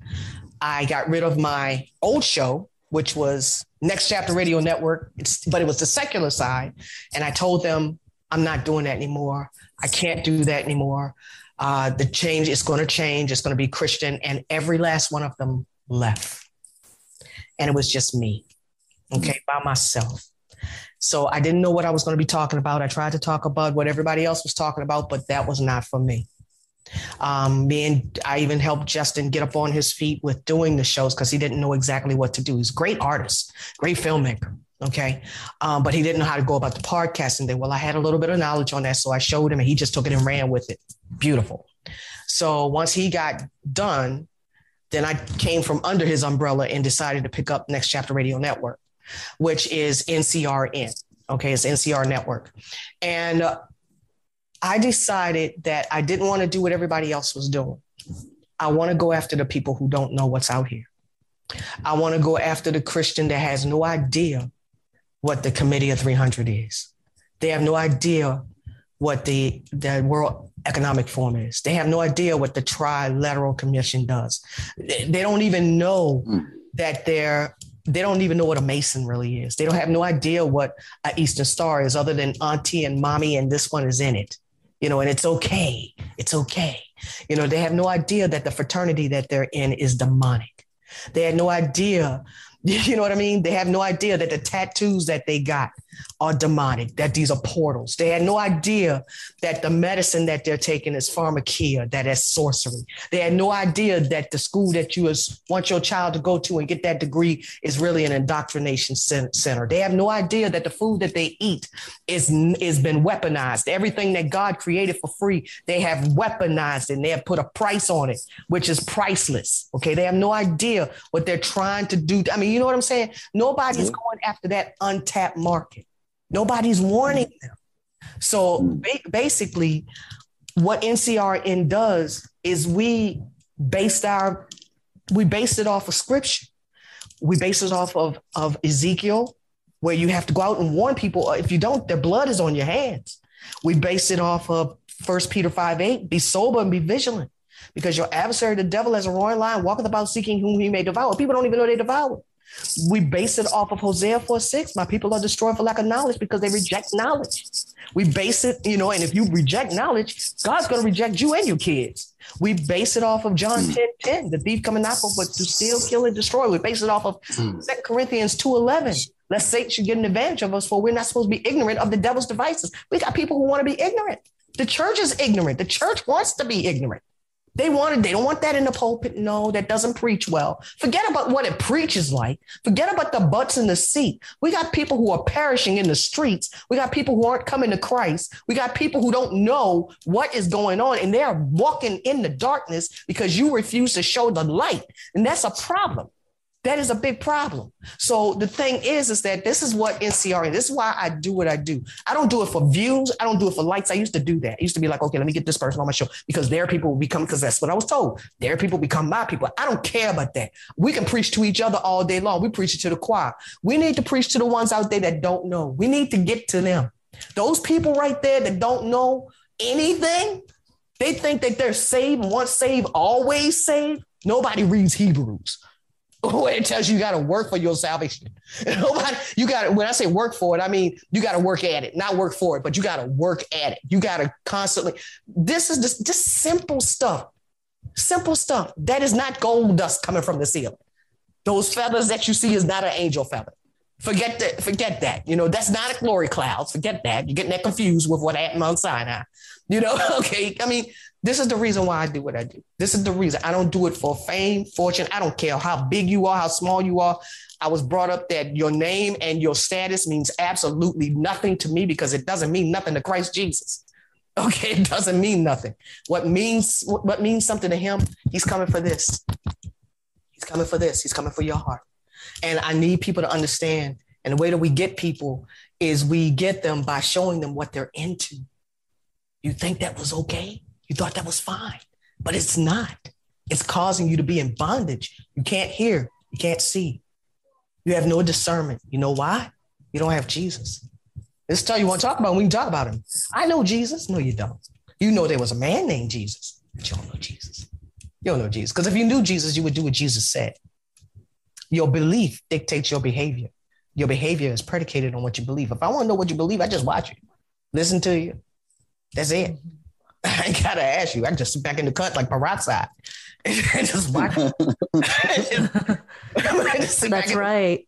Sit back in the cut. But this is why I do what I do. I'm sorry, I didn't mean to take that much time, but that's it. Oh no, you're great. I'm so glad that you all are telling your stories of how you started podcasting or doing Christian content. As a matter of fact, Mr. Michael Enoch, he's not a podcaster per se, but he is I'm in communications, so I'm an editor, producer. The only thing that I'm not good at, and that's because I don't like to do it, is writing. So, but I still write all my own stuff. I became a Christian in August of 2020, and my mother is a United Church minister, so Church Light. And I tell her that I'll come and listen to you preach the day you preach revelation. So that's what I told her. Anyway, so yeah, I talk basically what I do, because I get a daily reminder on Facebook of how I used to think when they send you those daily things, and just how lost I really was. And since 2020, like I haven't been able to get a contract for employment. Like I work on contract. I haven't been able to do that. So what did I do? I researched. I took that time. I took the time that COVID gave us to understand how this reality really works. And it was in August that I realized the deception from all this Q movement, the deception of what Donald Trump really is, the deception of, like, it's not just that this one side is super duper evil. The side that's coming in, the New World Order is coming in. It's not this super duper evil one. It's a whole new, different world order that we're not prepared for. Nobody understands what's coming. And when I talk to them, they think, to sound like Mary, they think I'm tripping. So so what I've done is, as somebody who used to be a secular dude and used to blaspheme and think it's a-okay and I'm super cool, is I've gone and I've taken these videos and I mashed them together. So while my first video may have been 45 minutes, they're 2-minute segments. So each one has a little segment, so you can get it quick. And if you're interested in that subject, I built a library where you can research it further. Because really, if we keep doing, there's so much information out there that if we keep doing one particular subject and then do a 2-hour video on it, I mean, it takes forever. There's a lot of stuff that's already been done. So if we collect it into a library, just like books, just, videos, libraries, PDFs, all that sort of stuff. And so then I talk about it, and then I sort of break it down in a fast way so that people can decide if they want to know more, or if they, or if it's too weird, because I've gotten into crazy places. I can explain how anti-grav technology works now. I can explain how the pyramids work. I was telling Chris today, we talked for 4.5 hours. I tell him how the ziggurats work, how the mounds, the mounds work. I know the portals. I can't even get it out. But anyway, I'm going off on tangents. I do it all the time. Sorry. Anyway, so I built this thing called the rundown of our reality, and I make them all nice and quick and tight. I like to do scripts because I'm an editor.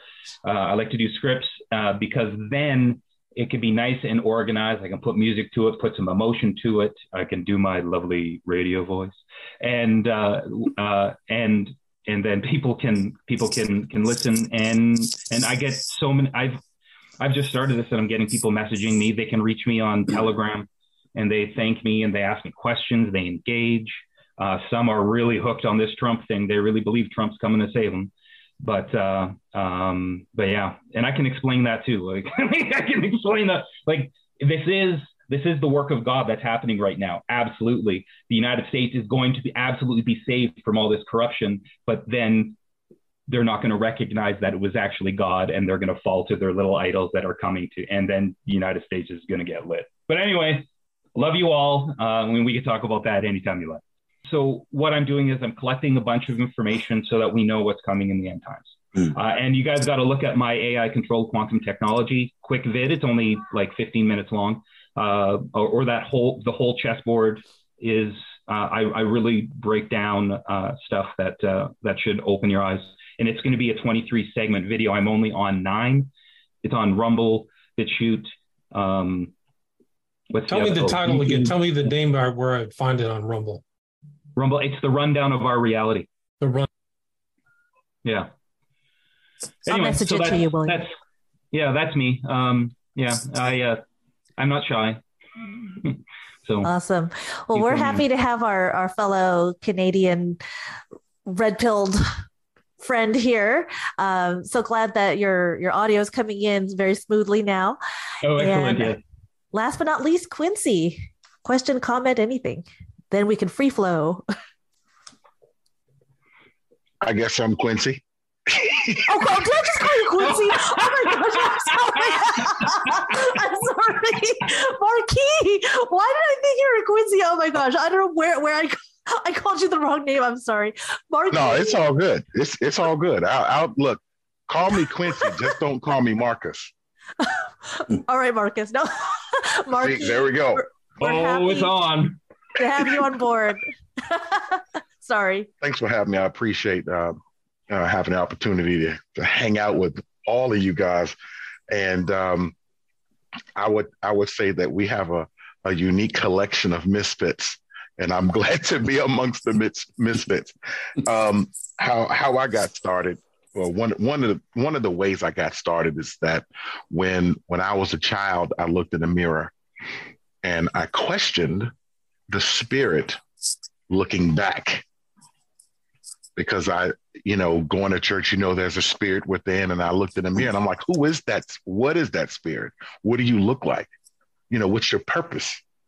And here I am talking to myself in the mirror. But that was, I guess that's how it all began.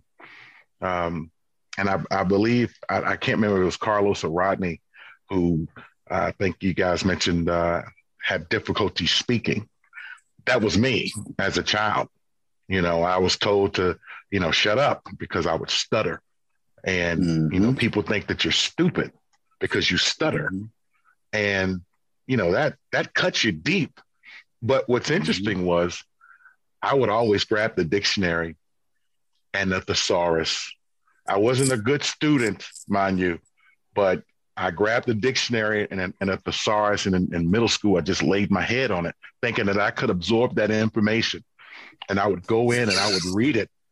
And what was crazy was right around the 7th or 8th grade, I was a bad student. I came in number 4 in the school spelling bee. And that's when I knew that I had exceeded expectation, even my own, because when people call you stupid, you'll believe it after a while. Well, that was me breaking out of that box, and I've been breaking out of boxes ever since. And so I had I guess a waking vision one time, and I'll tell you, I'll try to make it quick. So I was walking against a wall. The wall looked like maybe a mud wall. And there were people standing up on top of the wall, looking over the wall. Some people were crying. Some people were coming down. I looked way down the wall. There were a few people going up, and I couldn't really hear the guy. He was kind of inaudible, but I could hear something coming out of his mouth. I stopped and watched. And then I turned around and I looked at everybody else, and they were going about their business. And some said, you need to go up that wall. I had to wait for somebody to come down. She needed help coming down because she was in tears. And so I climbed up on the wall. And as I climbed up, I looked over the heads of everybody, and they were going about their business. And then I turned around, and I understood then that there was something that was supposed to be said. And I became one of those people on top of the wall that needed to speak to the other people who were just walking by casually. And so that's actually, that kind of keeps me grounded in this whole podcast thing, because that's where I come from. I'm a watchman. What did I see? There was a storm that was coming. And so I began my journey to tell people about the storm that's coming. And it is going to be nasty. And, war and COVID, that's only the tip of the iceberg.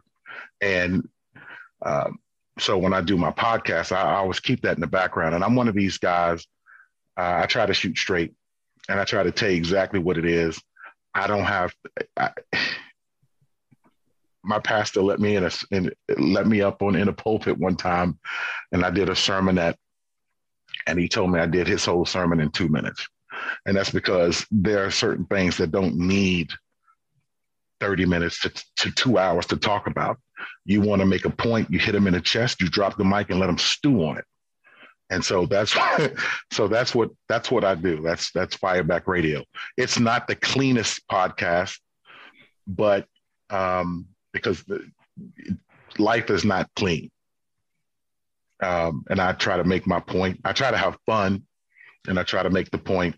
And but from this point on, I'm going to go in a bit deeper, and we're going to formulate some strategies, and we're just going to move forward because I think in 2022, Yeah, I kind of had to, I've had to kind of back away a little bit and kind of reorganize and restructure and think about what's going on because there are so many things happening. Honestly, one of the reasons why I started the talk show, a terrestrial talk show, was because, and I started when I think George Bush was president, and that's where I learned that Democrats and Republicans are two wings of the same bird. That's when I learned that, because you have to research and then you have to use a little bit of common sense, and you have to ask all the hard questions. And one of the things that I couldn't understand is, why do you treat politicians like sports teams? Because when your sports team sucks, you still root for them. Your politicians are not like that. You should not ever trust a politician. You should never trust government. Being a Black man, especially, I don't trust anybody. Especially when I see these clowns coming to church. You don't see them anytime before. You don't see them anytime afterwards, but they coming in trying to get your vote. That's where my reality gets questioned. And so I just kind of continue on and ask those hard questions. And just like I said, I try to have fun. I've been alienated. I don't care for asking the hard question. People look at you real strange, and it's because, who are you and where did you come from? And what kind of question is that? That's the kind of question that'll make you think, that'll blow your mind out and get you from being trapped in this whole matrix situation. And those are the questions that I ask. And that's where I'm from. That's what I'm doing. And I'm glad to be here, y'all. If you'd like some pointers or some help with editing or doing any audio, anyone who's struggling with that, just hit me up. I'll give you a 10-minute, 15-minute tutorial on how to do it quick. Yeah. I would too. I definitely want to be more of a cutting edge. Enoch's master class. Right. Yes. Right. Yeah. You could. I even have a pipe. No, I don't. No. And look, I would even get Quincy to come. That's your evil twin, Marky. I don't know why I thought you were Quincy. I must know somebody whose name is Quincy that maybe he reminds you, vice versa. I don't know. They say that there's a doppelganger in some other parallel universe, so who knows? I also forgot to mention, I ran for MP in Calgary Centre. MP is the federal government here, so I'd be going to Ottawa fighting Trudeau. Anyway, but I really understand government finance. So if you guys have any questions on it, it doesn't need to be a show. Believe me, you'll bore everyone. But if you ever want to understand how government finance works, appropriation, like when you get pulled over, I can explain the whole process to you of what the government does to profit, and then you can understand how the DUMBs were built, for example. Anyway, yeah. Has anyone seen Avatar Part 2? You know what? I have. And what did you think of it? You know what? I fell out of my chair almost when there was one scene when they started to harvest the liquid from the brain of that whale. Yes. Because that was adrenochrome, and they freaking put it right there in your face. and nobody caught Right. it except for me. And I'm like, doesn't anybody see this? So yeah. Wow. I know that Chuck, were you on did you get a chance to see it? Part 2? It's a funny thing because I posted it on my social medias that me and my lady went to go see it. And then the only ticket available was 3D. And we didn't want to see it in 3D. So we decided to go back home and just do nothing. You know what I mean? So Gotcha. I didn't see it, but I did rewatch the first one. And by the way, because I thought this show was going to be more related to that, with William Ramsey's episode, William Ramsey's information, I thought, well, let me connect those things with Avatar Part 1 at least, you know? And I found some interesting correlations because as William would know, Aleister Crowley invokes an entity called, what was his name again? Lamb. Lamb. And then he writes a book later, and just this whole Awa, this whole god Awa that they worship, this whole entity was just kind of reminiscent. They worship a god named Awa in that movie? Avatar. Yeah. Wow. Yes. Carol Crowley's is Awas, right? Exactly. The Lord of the Air. Interesting. Yes, and I figured, I knew exactly. Like it's literally off by a letter, but it's the same exact thing that Aleister Crowley was getting involved in. And so the only thing that was missing was that S. But other than that, it was like Awa and Awas. And they really go deep into transferring consciousness. And all of that is in the first movie, which is really just the foundation for transhumanism and things like that. And so if you know anything about all of those people involved in transhumanism, a lot of them are involved in, of course, occult ritual magic with a K, and all of that stuff is just, correlated to each other. So I think it's incredibly important. I didn't see Part 2, but if I had to guess, it was just a further promotion of kind of the pantheistic pagan gods. But I mean, that's just my assumption. I haven't seen it yet. Me and my lady are still, about to see it, but we haven't seen it yet.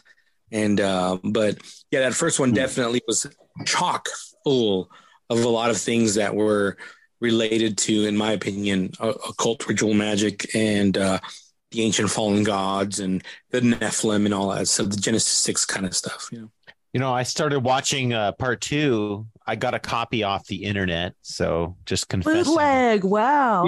And I thought, I haven't watched it yet. It had subtitles, and all the Avatar people were speaking, the Na'vi people in their weird language, and then the people were speaking in the same language, and then I realized it was a Hindi copy, and everybody was speaking Hindi.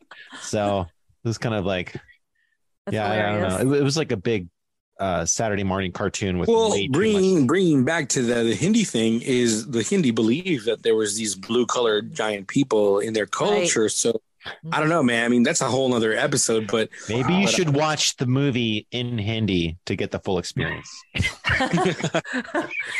They definitely have blue gods and goddesses, or they portray the Shiva and Kali as being blue skinned and what have you. Yes. What I had gotten from it was not only with the transhumanist thing, that you could transfer your consciousness into an alien or cloned body, but also the spoiler alert.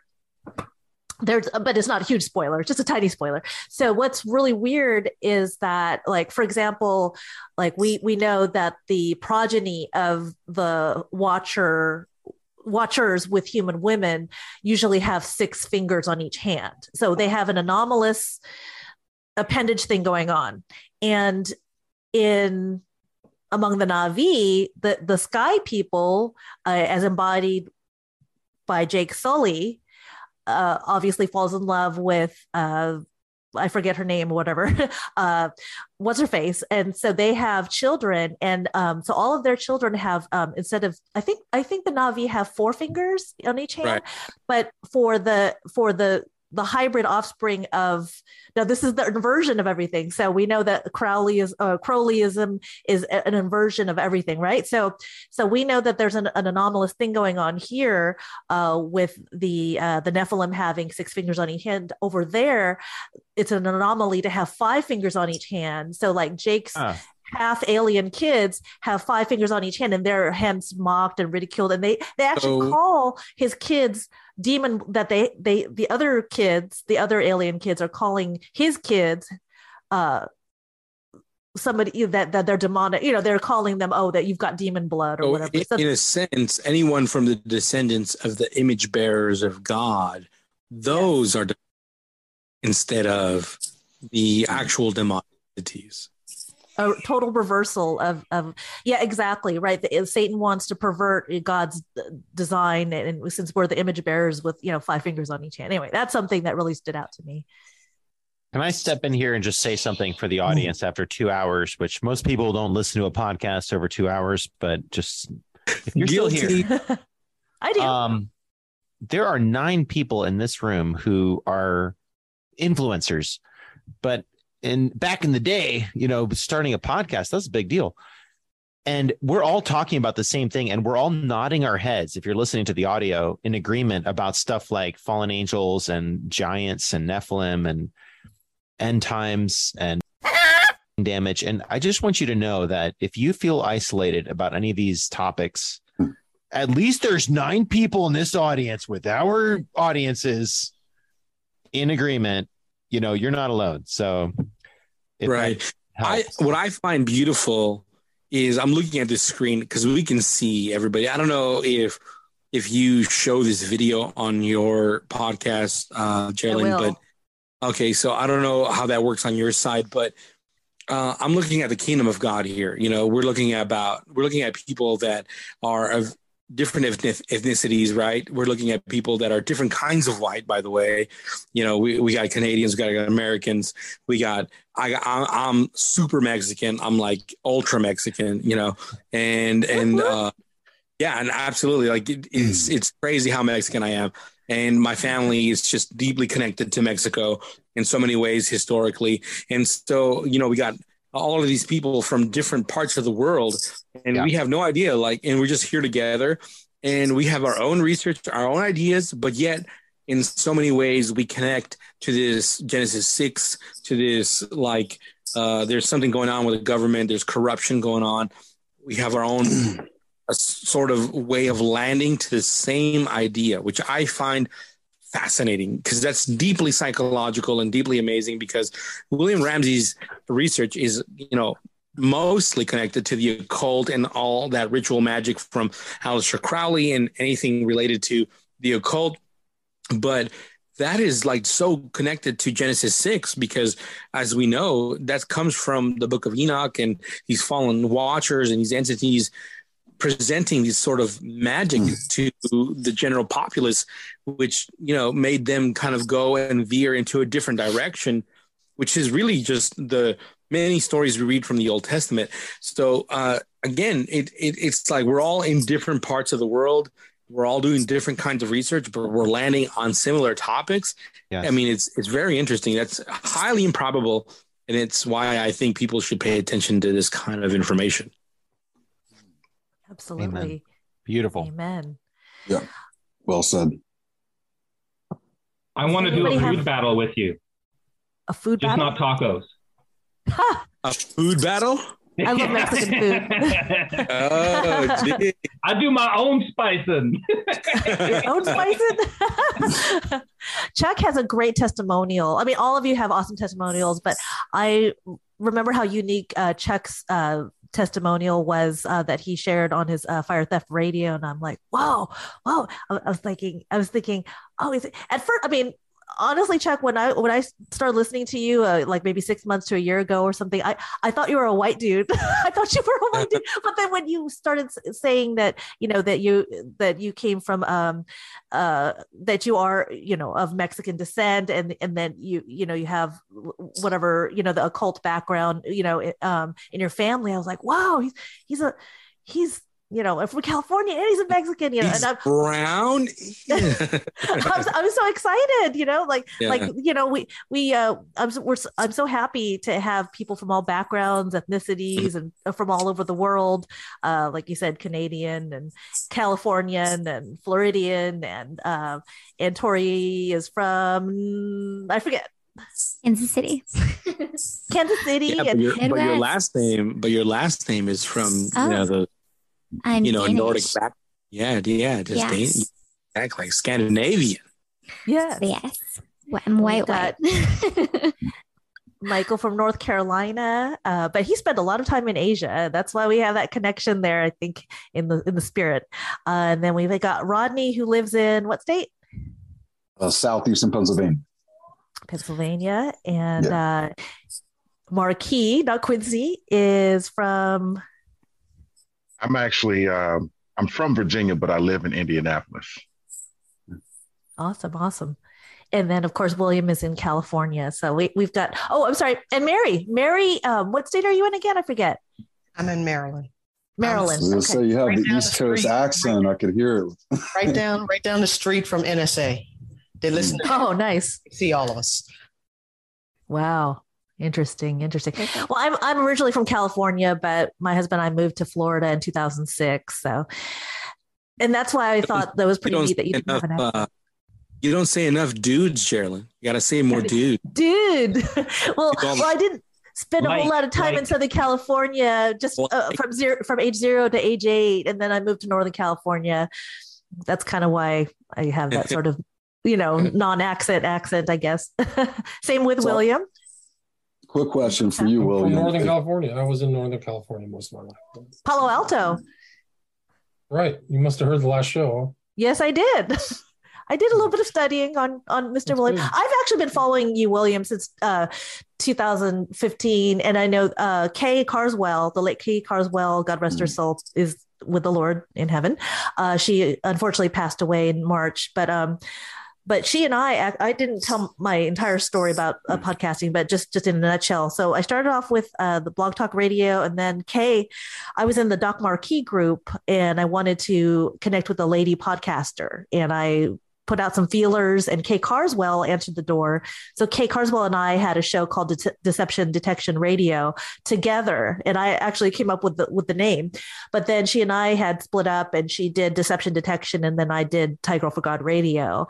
And so I've heard of you, William, through Kay Carswell when she and Chad interviewed you. Right.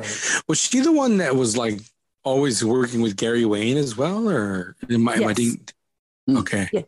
Yes. Okay, because I know the name, I just can't really place it. She interviewed a lot of people in the Christian community. She covered a lot of bases. I didn't know that she had done as many shows as she did, but you can check her out on one of the Podchaser or something like that. They're close. They got close to 100 shows.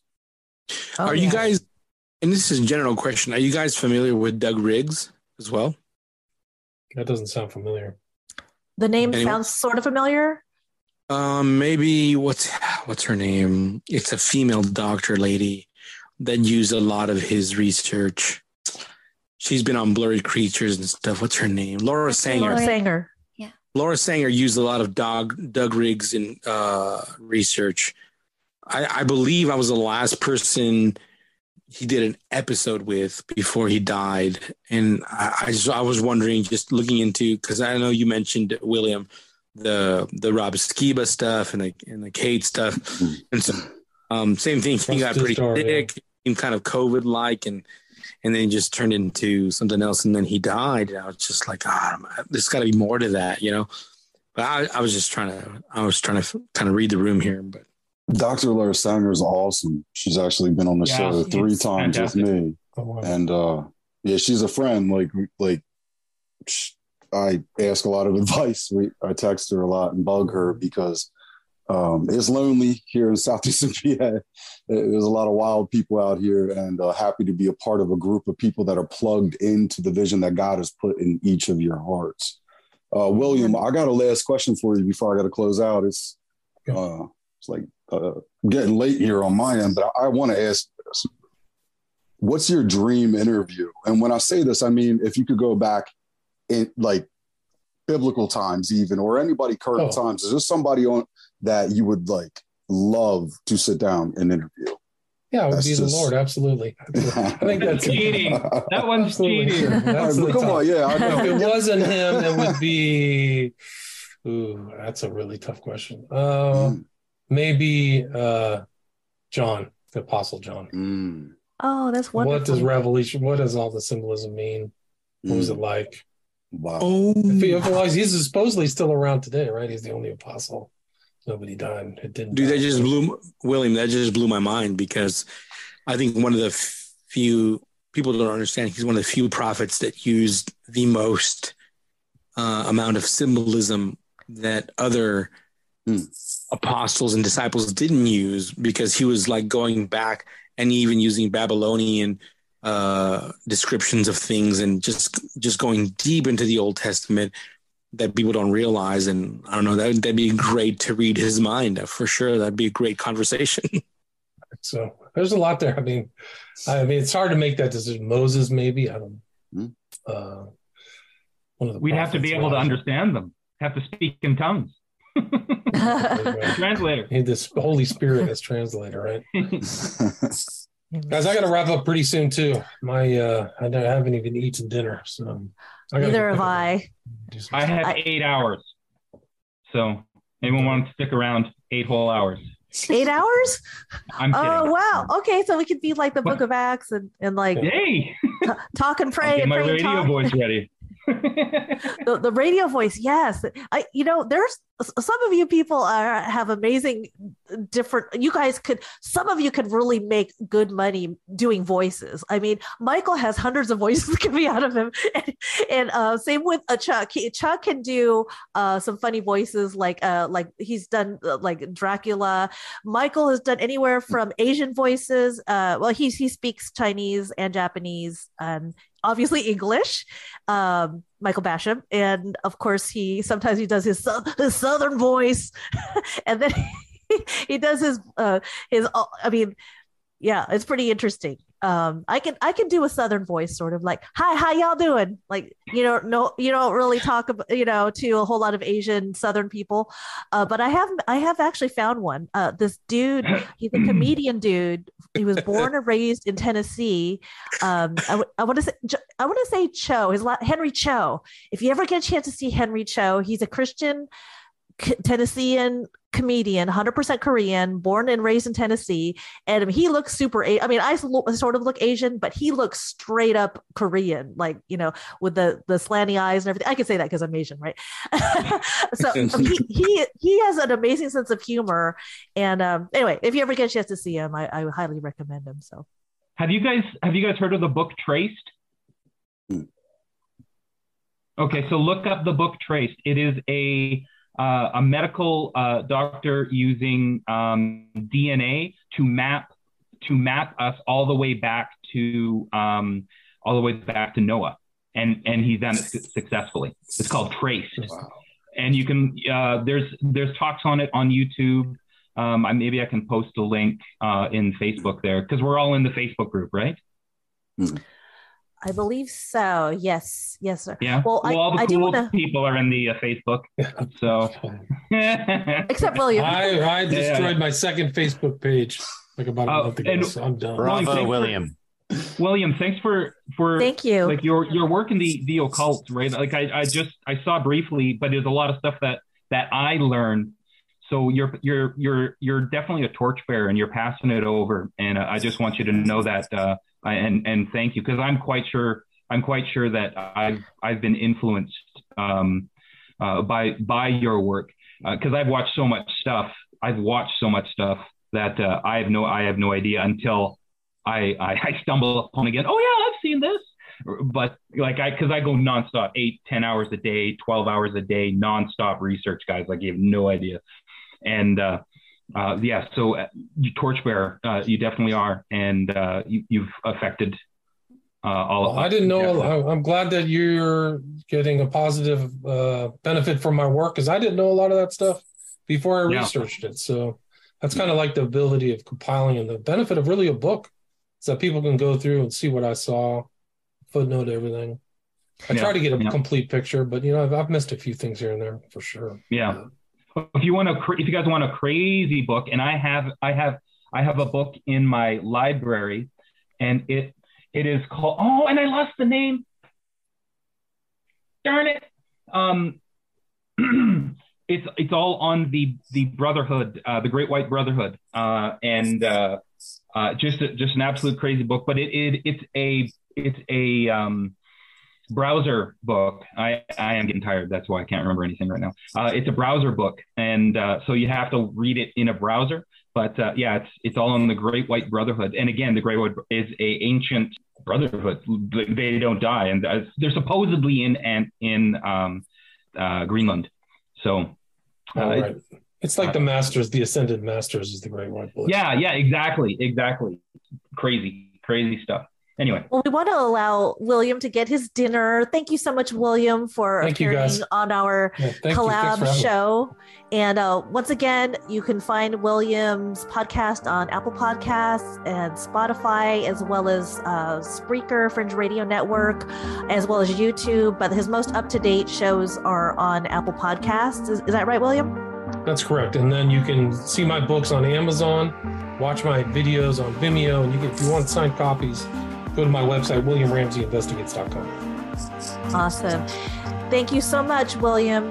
Thank you, guys. Great to meet everybody. Thanks for having me. Nice to meet you. It's great to join. Thanks for the invite. Appreciate it. Dinner. Cheers. God bless. Thanks. Happy New Year. You as well. Happy New Year to all of you.